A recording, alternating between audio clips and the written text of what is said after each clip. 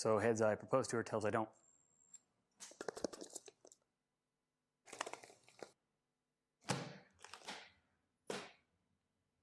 Order the buckler and shield and prepare for battle.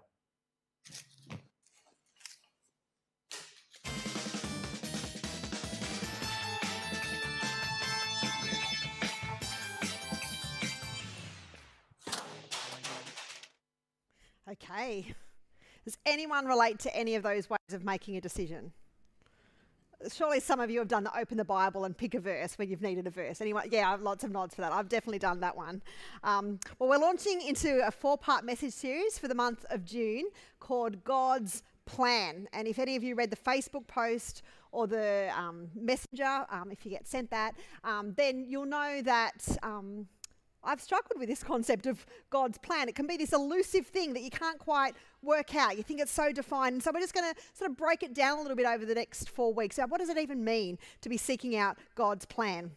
Now, I've been an officer doing this job for about 19 years, and by far, hands down, without a shadow of a doubt, the most common question I'm asked is something that goes like, what do you think God wants me to do?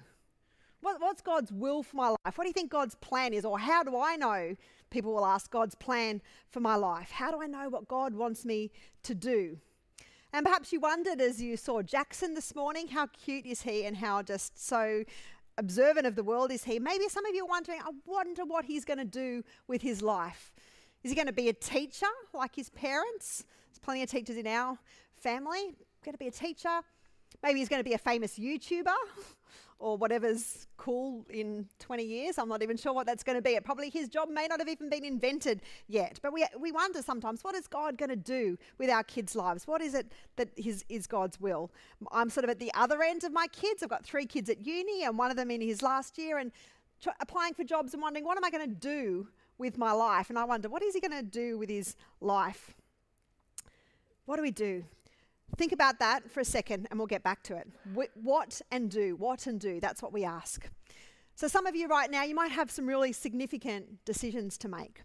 Maybe some of you are finishing school and you're wondering, what do I do next year? Do I get a job? Do I have a gap year? Do I go to university? Some of you are dating someone maybe, or want to be dating someone, but maybe you're dating someone and they're pretty good. Things seem sort of okay, but there's some things you're not sure about and you think, should I stick with that person or should I let it go and move on?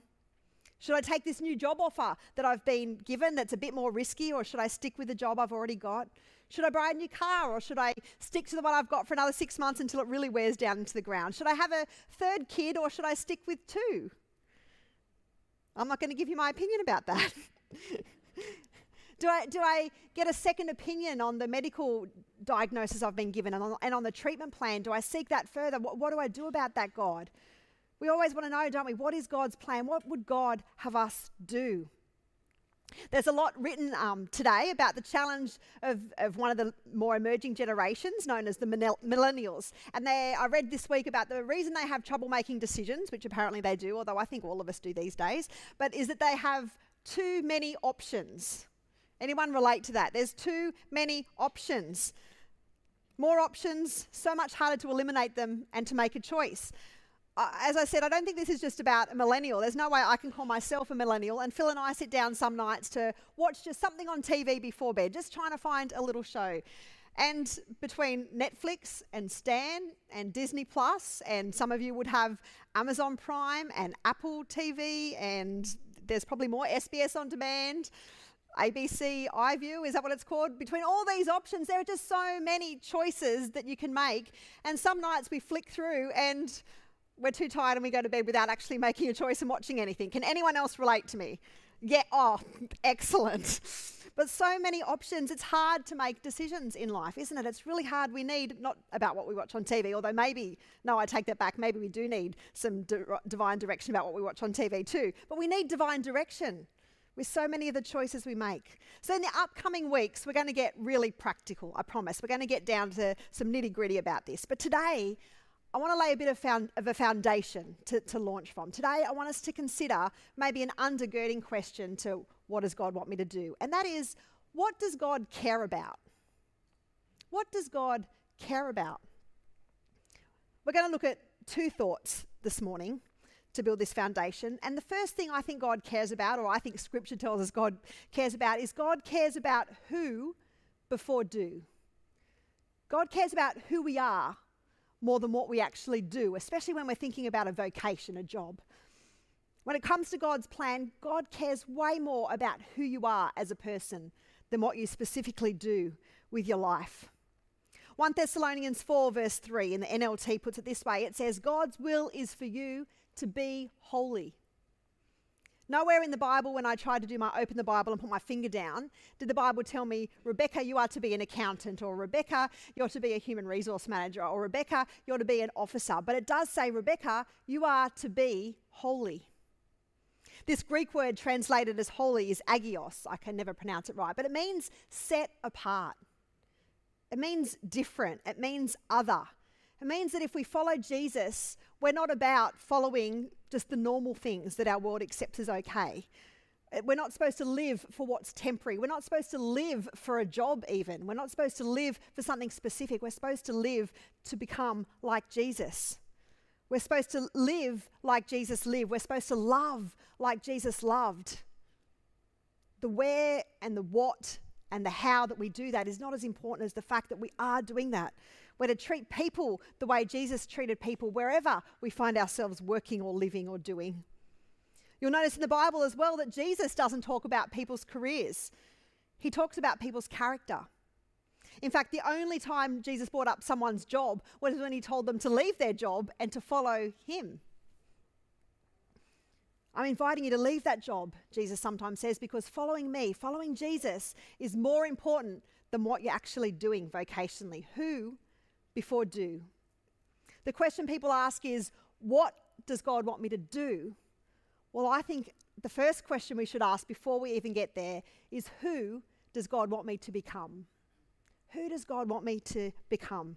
And if we start there, this truth, the who, will eventually lead us to the right do. When we're becoming the right person, God will show us who he wants us to be. Now, for example, let's get nice and personal this morning. I'm a Salvation Army officer. That's what I've tried to follow as God's plan for my life. That's where I feel like he has led me. Is it God's will that I am an officer? Might be getting a little bit controversial here, but I would argue that it's not his primary will. Hopefully it's his secondary will and I'm doing the right thing, but I would say his primary will for me is that I am holy. His primary will is about my character. It's not about my job. An officer is what I do, but it's not who I am. I could be an officer and out of God's will if my heart is not right with God and if my character is weakening. For example, if I preach a really good message and I'm eloquent, Paul said something like this as well, but I'm abusive to my family, I'm not in God's will, right? If I mentor people and help people grow and raise up great leaders, but I also judge people and I'm not inclusive of all people created by God, then I'm not in God's will. If I'm a charismatic leader and I get a lot done, but I actually don't pay my bills and I'm irresponsible with money, I don't live up to my responsibilities, then I'm not in God's will. Why? Because who to God is so much more important than what? Who I am as a person. And I believe God would much rather me do anything than be an officer if, as an officer, I can't live with integrity. God would rather me do anything with a pure heart before him than do something that appears spiritual and good, but really to live with ongoing, unconfessed sin in my life. God is way more concerned with who I am than what I do. So how does this apply to you? As I was reading and preparing for this message, that's what God reminded me, and maybe he's applied something to your mind as I've been speaking right now. How does it apply to you? Should I date this person or not? Well, I would encourage you today to date with integrity serving Jesus. Be first and foremost a Jesus follower. Do what God would call you to do as you're dating that person. Worry about who you are. Be the right who and see if that fits. Maybe you're thinking about taking a job somewhere else and you say, should I stay in this job or should I go to another? I would encourage you today, it doesn't matter so much exactly what you do, but rather who you are. Be a faithful follower of Jesus wherever you are. What should I major in at uni? Should I do business or education? Well, whatever you major in, make sure you're serving Jesus while you're doing it.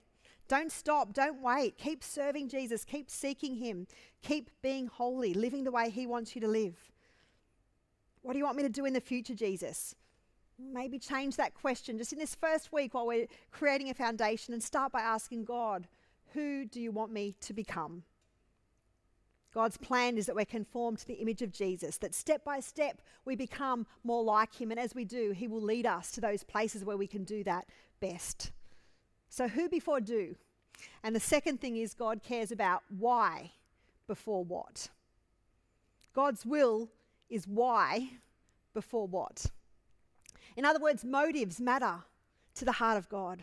Motives matter. Scripture says it this way in Proverbs 16:2.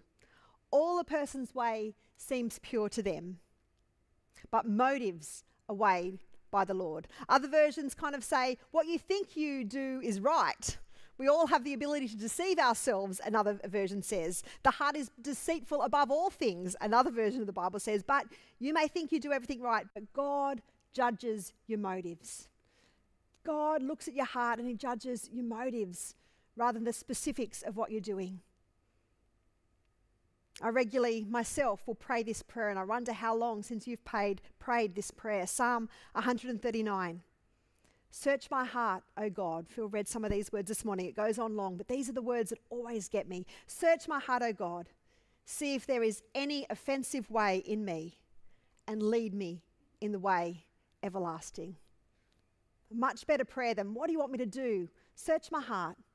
See if my character is good. See if I'm living holy, and lead me from there. It's almost impossible to get to the right place when we have the wrong motives. It's almost impossible to end up in the right destination, or the destination that God wills, if you like, when we start with the wrong why. It's almost impossible to follow God's plan when it's our own motives and desperation and thing that drives us, because the why really matters to God. This morning, I hope you can take a few moments just to examine your motives, to ask God, am I on the right why? Why am I living this way? Why am I doing this job? Why am I dating this person? Why have I got this attitude? Why? Paul said it so powerfully. God, what do you want me to do? Colossians 3:17. And whatever you do, whether in word or deed, do it all in the name of the Lord Jesus, giving thanks to God the Father through him. And whatever you do, whether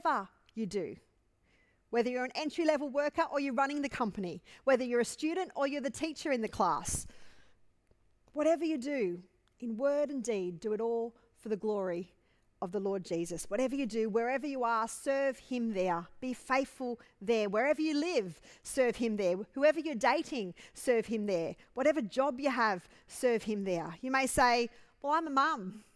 I'm at home and I'm doing laundry and cleaning poopy bottoms. Some of you would know what that's like in those early days where you're at home and that's all you feel like you're doing all the time. And I would encourage you, serve Jesus there. Serve him, disciple your child, pray for your child. It's a challenging season, but do it with the right motives. You may say, I'm a student, but I've got aspirations one day. I'm going to do something huge. I want to change the world. I think we all feel that a little bit. We want to change the world. We want to make a difference.